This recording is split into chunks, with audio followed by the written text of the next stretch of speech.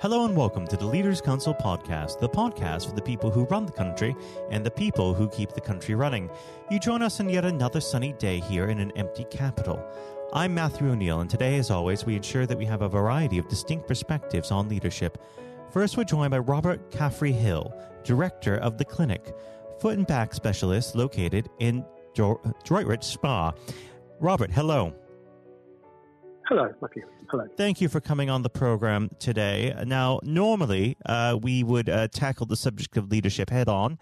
However, we will start off by simply addressing the COVID-19 outbreak. How has this affected your business? Like most small businesses, we've been affected. We've shut down. We've had to only see emergency patients throughout the last 8 weeks. And in all the private hospitals I work at, the outpatients, again, have been closed because NHS have taken them open for COVID patients at the moment. And do you see your sort of service and the way in which you provide it changing after COVID-19 is over? Yes, yes. It's been quite a turbulent 8 weeks for the whole country, and obviously businesses like mine. But I think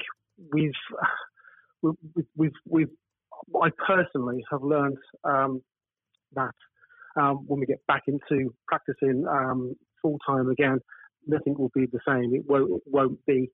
It will be more. At the moment, we used to see quite a few patients come through the door, whereas now we've got a stack of patients. We've got to have deep cleaning in between, and that actually gives me loads more time with a patient, as opposed to numbers. It is more quality as opposed to numbers.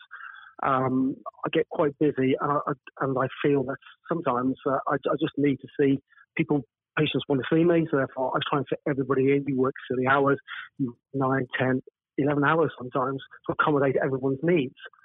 So I suppose with the COVID situation and having to slow down, it has taken me, I have looked at the business as a whole in a different way.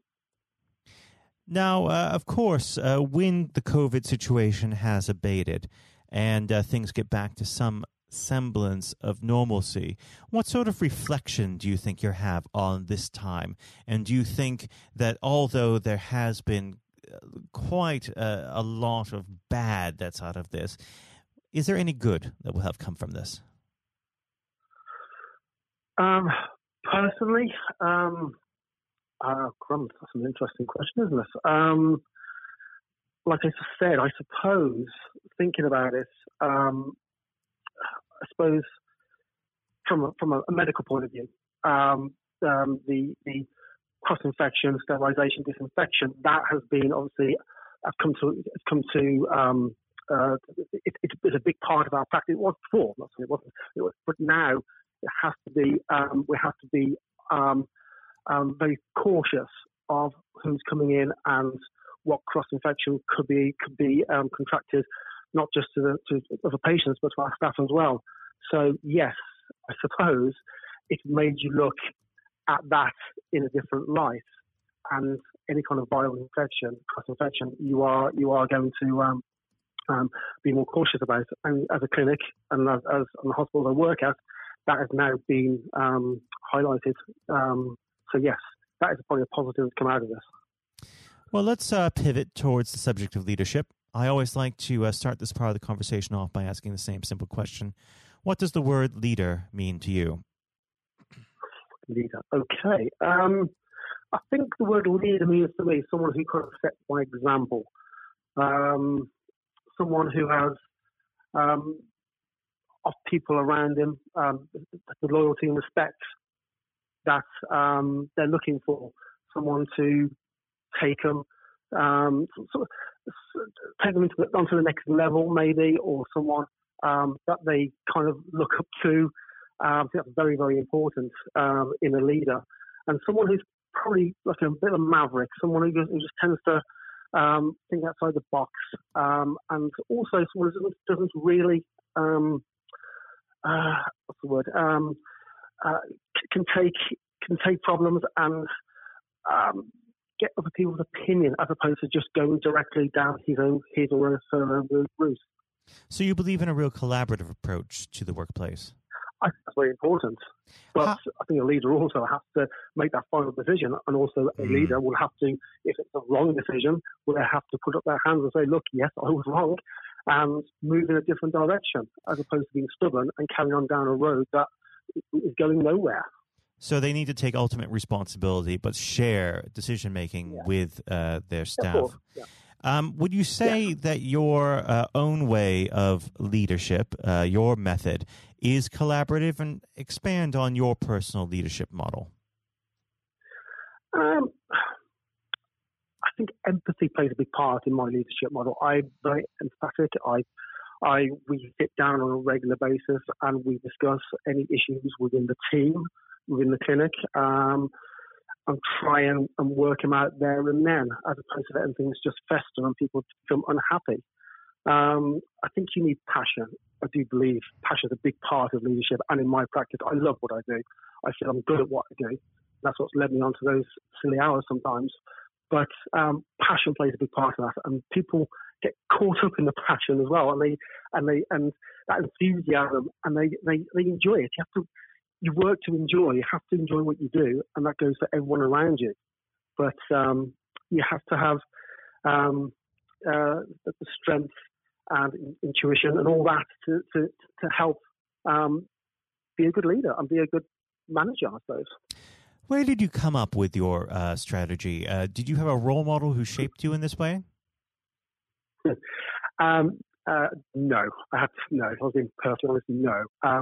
I spent 6 years in Canada working, and I, like anything, no one was born.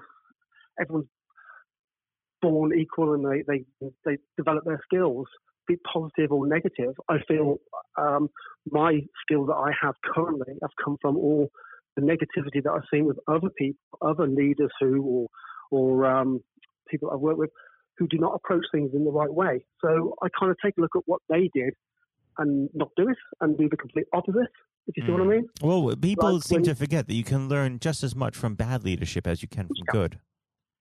Absolutely. And that's where my kind of past learning has come from in that kind of terms. With when you've got someone who's discriminate or have prejudices, you then become tolerant.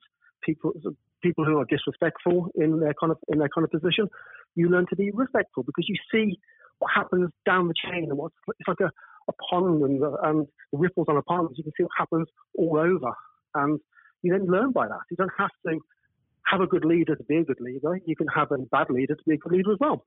That's how I've learned over the years. Now, of course, leadership comes in many shapes and sizes. Do you have any people that you look up to in the public eye today? Any leaders that you take inspiration from? It's difficult times. A lot of current national and world leaders they look to be struggling to me. As we can just turn on the news this morning and yesterday, we can see that the leaders are having to sit up to the mark, I suppose, and some of them are showing their true colours. But someone I do respect, actually, part of the EU. I've got a lot of respect for Angela Merkel. I think as an EU politician and Chancellor of Germany, I think she's got all the qualities I see in a leader. She's very decent, calculated, rational. I've got a lot of respect for her currently. Now, unfortunately, our time together is drawing to its close. But before I let you go, what does the next 12 months have in store for the clinic? The clinic, we are set to reopen next week on a part-time basis. So therefore, hopefully get some staff back to help out. We are also expanding the clinic, the building ourselves, and we're also going to hopefully put a clinic into Ireland as well. So we are expanding out. We have 4 clinics at the moment, and we were looking at moving forward and pushing this kind of back and foot business further afield. Well, Robert, it's been a pleasure having you on the program today. We have to have you back on the show when things get back to some semblance of normalcy. It's been an absolute pleasure. Robert, thank you. Thank you. That was Robert Caffrey-Hill, director of the clinic. And now, if you haven't heard it before, it's Jonathan White's exclusive interview with Sir Geoff Hurst. We're now joined, though, by former England footballer and still the only man to score a hat-trick in a World Cup final, Sir Geoff Hurst. Thank you very much for coming on today. You're welcome. You're welcome. Good afternoon. And perhaps I should start and get it over and done with. I know you must be bored with it, and you've probably been asked 1,000 times. But when you got out for a duck playing for Essex, Geoff, what was going through your head at the time? Well, of course, that's not one of the most asked questions I get. Oh, there are one or two people who are very familiar who do Google me, realise that I did score nothing for Essex. My only game for Essex first team when we played against Lancashire in Liverpool, a place called Egbert in Liverpool, many, many years ago, 1962, I think that was. So I didn't, I didn't really feel it at the time. It was lucky to be playing, I guess. There were one or two injuries. But the problem that I had was really messing about between the two sports. That was very detrimental to me over that period of time, being stuck between the two sports. And I think for those that don't know, there's another world that might exist where Sir Geoff Hurst was a first-class cricketer and not perhaps a footballer. But whether it's business or cricket or football, obviously the importance of leadership, it can't be understated, no matter what form that comes in.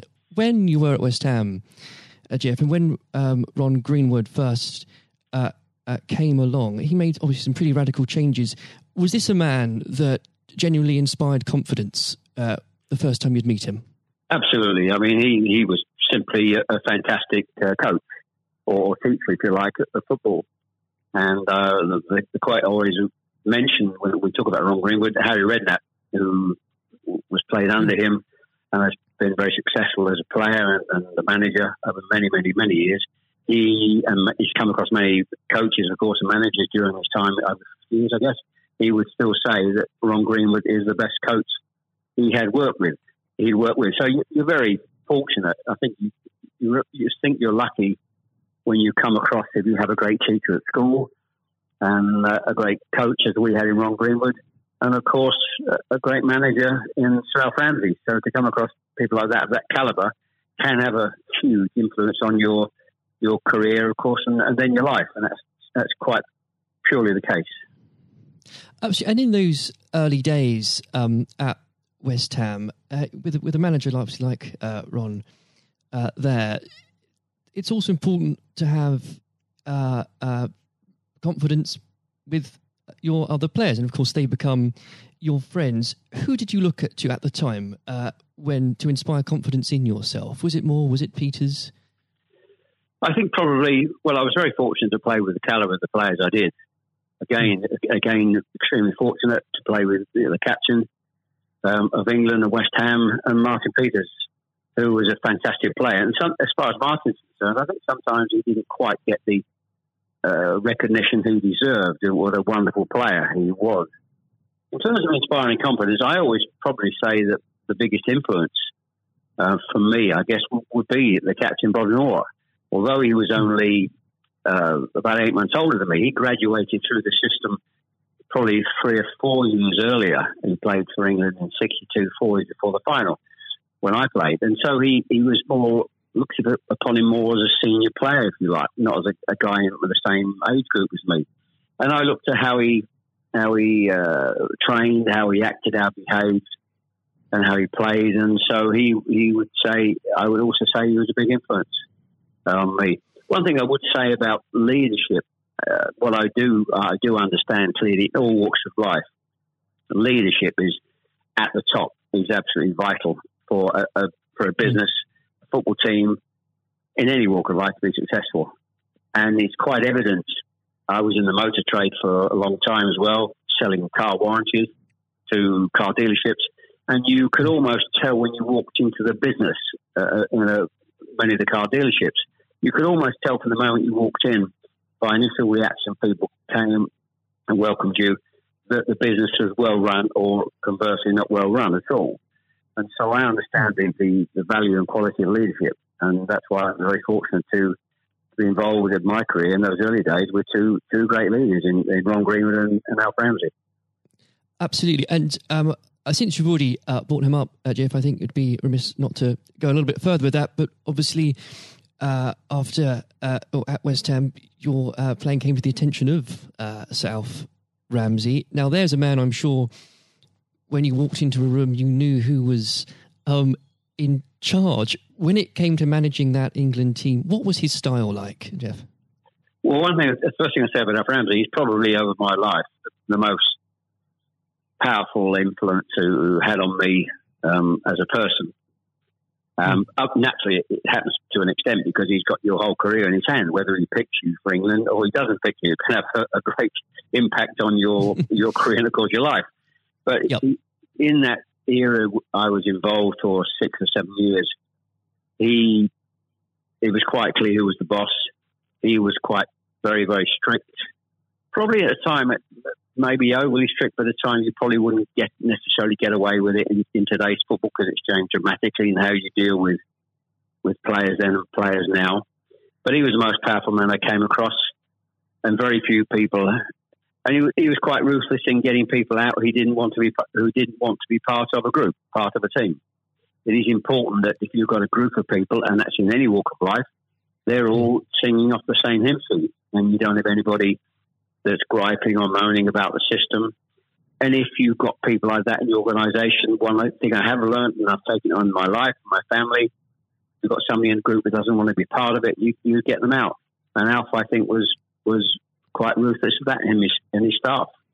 And I think that's one of the most serious things I think I've learnt over a long period of time. And is there, do you think, a specific moment, I'm sure there's probably dozens, but is there a specific moment, Jeff, you could perhaps pick right now that did show those qualities in Sir Alf so sharply? Yes, I think for me, certainly, I think there are instances of players who you thought would be in the team or certainly in the squad, and surprising they were not. There was no necessary reason for it, but looking back, I do think perhaps they were people that Alf didn't think wanted to be part of a group. So that's for me. In terms of my personal view, I think that it looked prior to the World Cup that I was going to be playing in it only a few games before. I was playing, and I played with Jimmy Greaves in the game against Yugoslavia only a couple of months before the final. And it looked at that stage as if I was going to be playing in the team. But in a couple of more friendly games before the final in Poland and Norway, I think, and Denmark, I played 2 of the 4 games, and I probably didn't quite replicate my form that I'd been showing at West Ham and in the early couple of games for England. And he left me out in the first game of the World Cup against Uruguay. He started off with Jimmy Greaves and Roger Hunt. So I had an impact of thinking at that stage I looked like I was going to play, and didn't start because of just a lack of form. I didn't play quite well enough to justify my position. And somewhat fortuitously, I only got back in the team because of a nasty gash to shin on Jimmy Greaves' leg. And I think what you've said there, Jeff, actually does sum that up really well. And more than that, whilst it's important to have that someone in charge with those qualities, it's almost useless if there isn't a strong and unified team behind them. And there really must have been moments, if maybe there weren't, but let us know, in that 66 competition, the prolonged pressure on all of you, the weight of a nation, did it get to you? Oh, not for me personally, no. I think, and I don't, not for me, not for a second. I think I was just happy to be involved in the squad initially. Not at all. You're not aware of the magnitude of the occasion, really, looking back out. So I never really felt, people talk about pressure a lot and it's there, and players talk about it in life. I didn't really necessarily feel any great pressure during the time I was there. And what is also important to say about Alf Ramsey, the people he left behind that were left in the squad after he'd moved one or two players out, the squad were a bunch of very hard-nosed, professional, top-quality people. And that was, again, the leadership that Al showed. He got people in together that were very, very strong personally. And I think that was part of the success we had. We were I always describe our group as hard-nosed professionals. We have some great players, but overall they were great hard-nosed professional players and great quality people who we've kept in contact with, over the years. And Jeff, I've got to ask, and I'm not making this up, I've genuinely heard that people do ask you whether or not you realise there were people on the pitch at that moment. I imagine you were busy on something else. Well, I did some theatre shows last year. They've gone fairly well, and we're going to do a series of theatre shows, in fact, starting this week, over the next 2 or 3 months.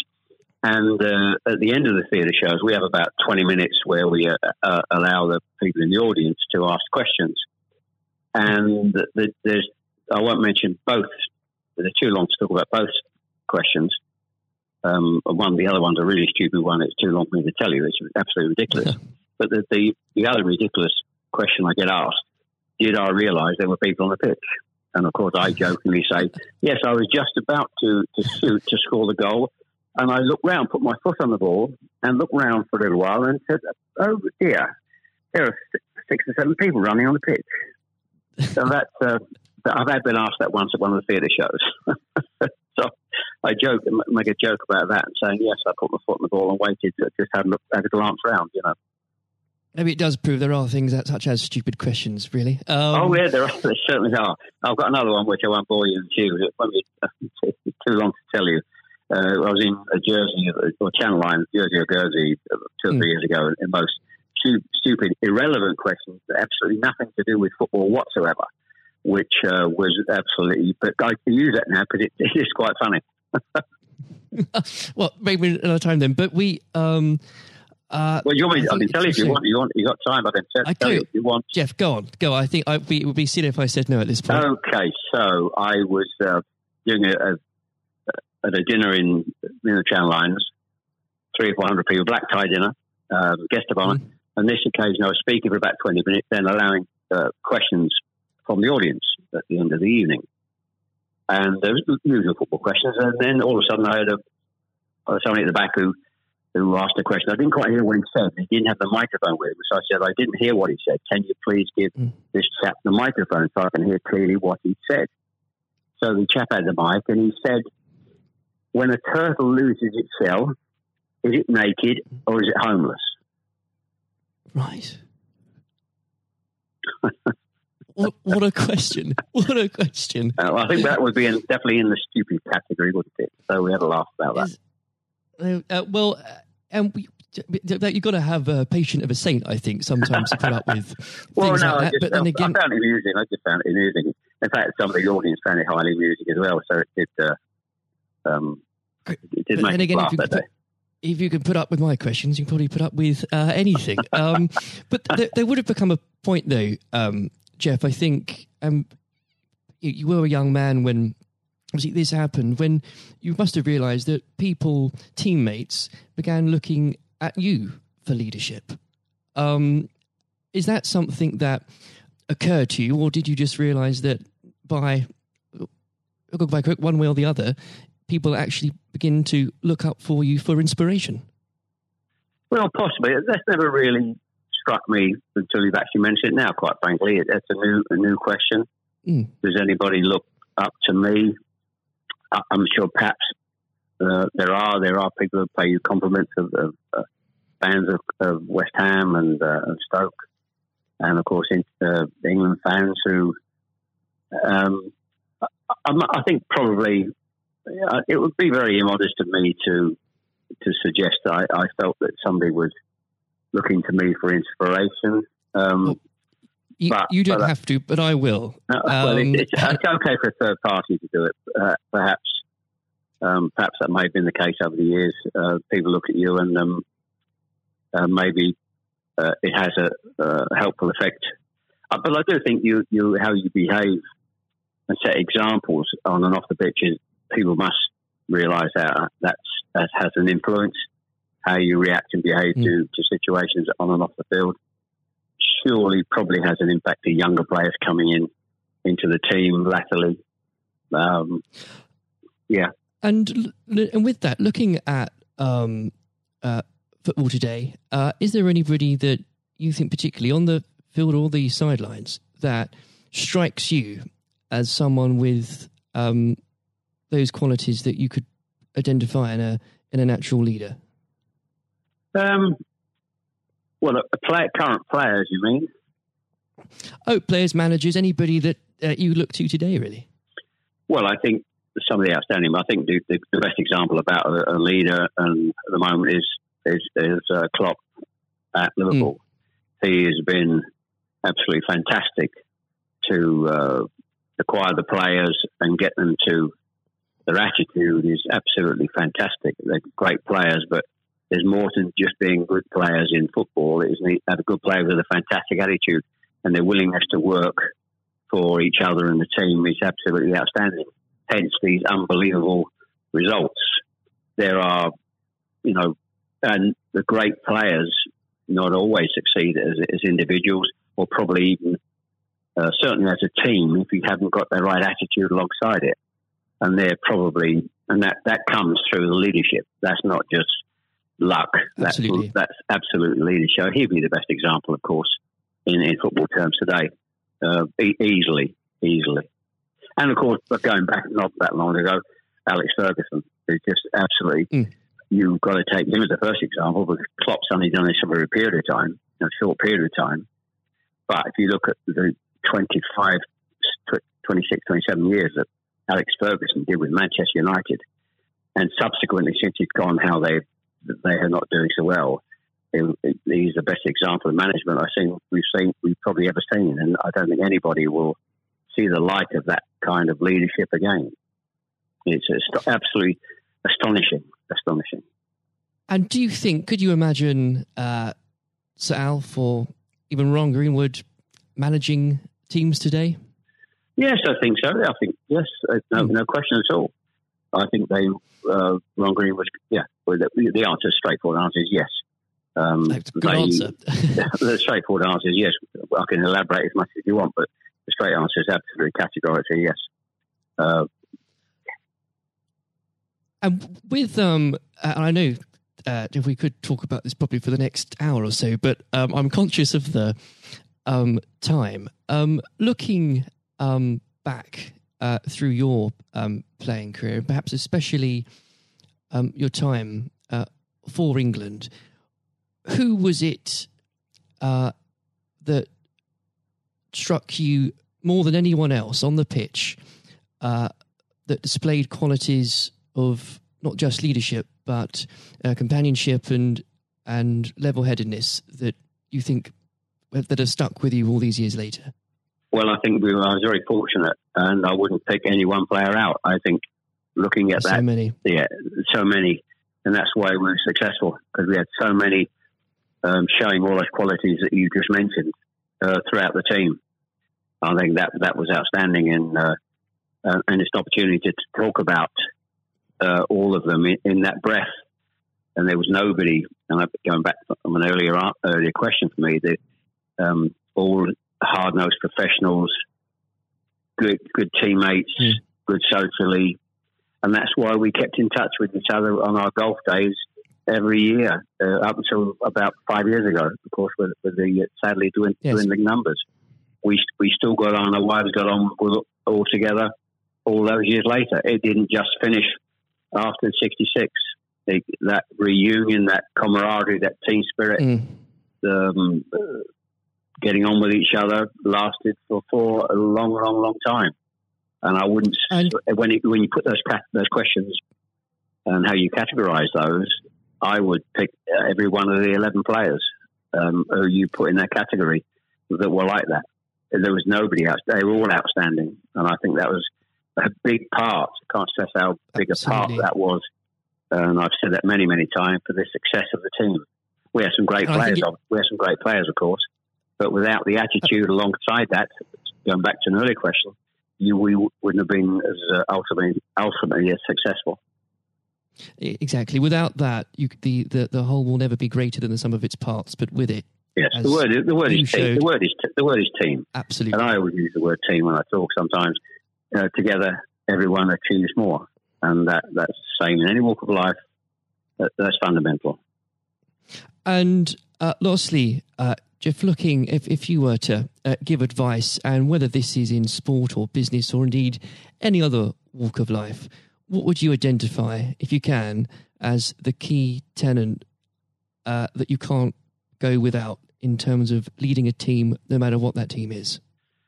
Single-mindedness, dedication to the job,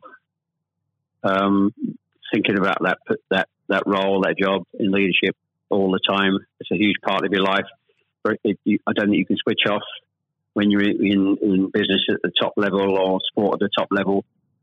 You may, have a couple of weeks holiday, but I'm even sure if these top managers and leaders in all walks of life are away on holiday on a beach somewhere warm, I'm sure they will not switch off for 2 weeks and completely not think about their role as the boss of an organisation. And I think you're completely focused. You're always thinking about things, thinking about improvements, and it's just dedication and tuning your life to being successful. Excellent. Well, Jeff, on that point, thank you very much for joining us today. You're welcome. Very good nice to have a talk about this and just go over the past and just refresh my own memory about the quality of the players I grew up with. Excellent. Another time, it would be great to talk again. Thank you, Jonathan. Thank you. This has been the Leaders Council podcast. Thank you for celebrating excellence in leadership with us. I have been your host, Matthew O'Neill. Until next time, goodbye.